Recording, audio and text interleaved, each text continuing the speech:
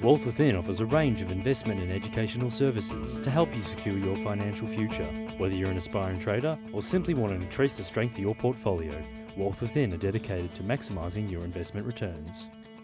Hello and welcome to Talking Wealth. I'm Dale Gillham, the Chief Analyst here at Wealth Within.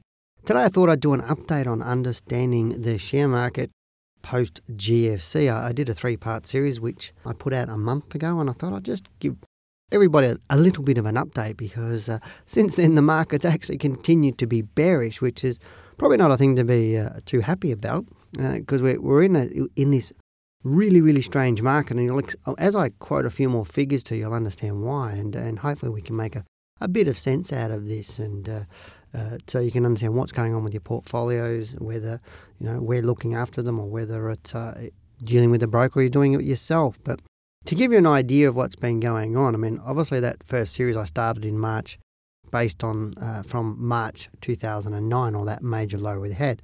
So in total we've had 118 weeks since March 2009. And you remember in the first podcast, or the first series of those 3 podcasts, I talked about that we had 9 periods where the market has gone bullish. And obviously, inversely, we've had 9 periods where it's actually been bearish. Now I'm going to talk to you a bit more about it. But at that stage, the current bearishness hadn't moved back 100% of what it had risen in the previous bull market, where now it has. And what I'll share with you here is, at that time, I think that the move down had only been, obviously it's 9 weeks now. It had only been down 5 weeks. We're down about 70% on the prior bullish run.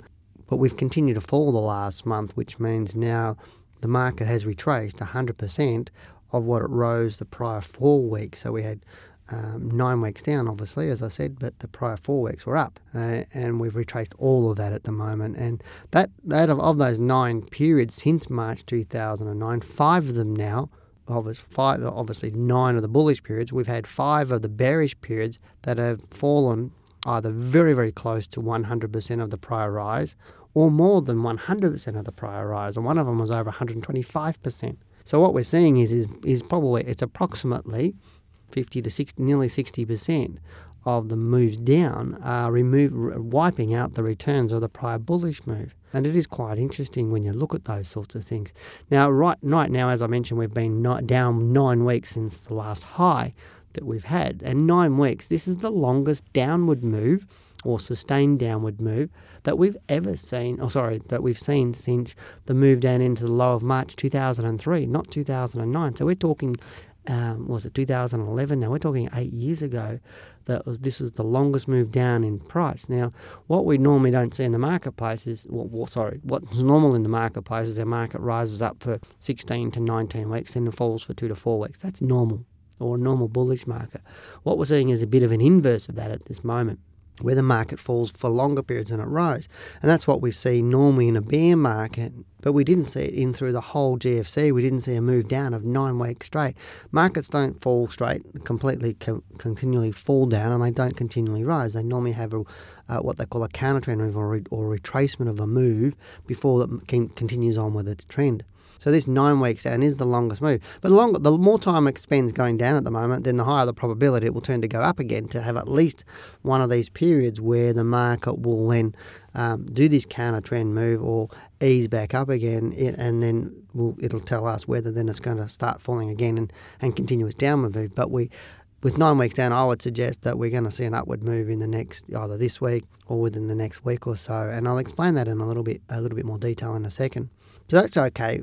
We've had 118 weeks since the March 2009 low. 81 of those weeks were up and 37 of those weeks were down. And often I say to people is, in general, the market's about, rises about 2/3 of the time, it falls about 1/3 of the time, roughly. And that's generally what happens in bull markets or normal market conditions. But we see long periods of sideways moves like we've seen recently since 2009, or at least the last 18 months. And then if we go back years or even a century, we'll see periods of 5 and even up to 10 years where the market's gone sideways. But in general, when you add it all together, roughly 2/3 up, 1/3 down. And that's what we're seeing at the moment. If we look at 37 weeks being bearish and 81 weeks being more bullish or closing up or trading up, then that means we've got a ratio of about 31% of our time on this market at the moment since March 2009, it's been bearish. And so what we're looking at is saying, okay, well, how bearish has it been? So let's equate that to total points. If we added up all the bullish weeks and see how much points, obviously the All Ords is calculated in points, but if we added up all the weeks, all the points that it's risen in those 81 weeks, we add up to 5,522 points that it actually gained in those 81 weeks. If we look at the bearish moves, it's actually been bearish with 4,041 points. And so we've had, as I said, 5,522 bullish points, and if we subtract 4,041, that leaves about 1,500 points difference. What we look at, if we look at the ratio between that, the amount of falls it's had in points is 73% of the rises. So nearly 2/3 of the rises have been wiped out in these bearish moves. So even though the bearish moves in time only account for about 1/3 of the moves, they account for nearly 2/3 of the price. And so that's where we're getting this overbalance. So we're getting an overbalance in price to the bearish side than the bullish side. Doesn't necessarily mean the market's going to be bullish forever and a day, bearish forever and a day. It just means right now, this period since March 2009, that we have had a reasonably bearish market, and one that we've not seen for a long time. So as I said earlier, that 9 weeks has been the biggest move down since the 2003 low, or moving into that 2003 low. If we look since December 2010, so it's only back at the start of this year roughly, so the last 5 moves have been 14 weeks from low to low. So we've had 14 weeks from low to low. So the market's going from a low to a high, then back to a low again. Last 5 of them been 14 weeks. I think one of those was 13 weeks. So it was pretty close to 14 weeks. But we've had 5 in a row that are 14 weeks, and currently we're now in week 14 again. So if we do the same thing, this week should be the low, and we should be starting to move up for that. It doesn't mean it will be. It just means that if we can continue to repeat history of the last 5 moves, they're all 14 weeks, or very, very close to it. And so now we're close to having a low. So that's what I'm suggesting is maybe right now we might be having a low, and we might start moving up again for at least a few weeks, 2, 4, 6 or 8 weeks. We might be moving up again. As I said, this is the longest since the 2007 high. The longest move we had was 20 weeks. At the moment, we're averaging 14 weeks, but the longest is what used to be normal, which was around 20 weeks. And 7 out of the 12 last cycles from low to low, 7 out of the last 12 were 14 or 15 weeks, which is mainly those last 5, and I think it's 7 out of the last 9. So we're now getting to these smaller moves where the market's rising in less time. Normally, as I said earlier, it would rise between 16 and 19 weeks and fall for 2 to 4 weeks, roughly. That's what it would normally do. Right now, we're rising for 10 weeks or less, and we're falling for 4 to 5 weeks, although in this case, at the moment, we're at 9 weeks falling. So it just gives you an idea of where the market's going and what's happening.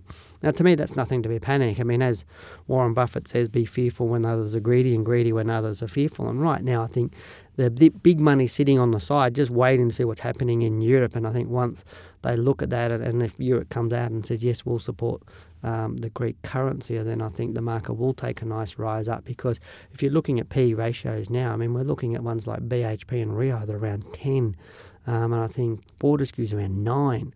I mean, they're just really, really low figures. It's suggesting a lot of these really good stocks are undervalued, but at the end of the day, they're going down at the moment, and we can't do much. So the good defensive move is not have all your money in the market right now at the moment, and that's a good, nice defensive move. So if you're only 50% in the market, then you're only the effect of your portfolio is only 50% of the fall, in rough terms, in theory. So to me, it's about right now protecting a bit of capital and also looking for the opportunities, because there are some stocks setting themselves up for some nice runs that I believe will happen in the near future. So right now, as I said, the market's a bit volatile, it's a bit bearish at the moment, but it does explain, those figures do explain a little bit about what we're talking about and why the market is a bit challenging right now. So I'll end it up there, and I hope you've enjoyed this podcast or this update to what the market is doing post GFC, and we'll see what happens in the next month, and if I deem there's some interesting stuff, I'll talk to you about it again next month. You've been listening to Talking Wealth, and I'm Dale Gillham, the Chief Analyst here at Wealth Within. Take care. Talking Wealth was brought to you by Wealth Within. To learn how you too can maximise your investment returns, call 1300 ShareTrade.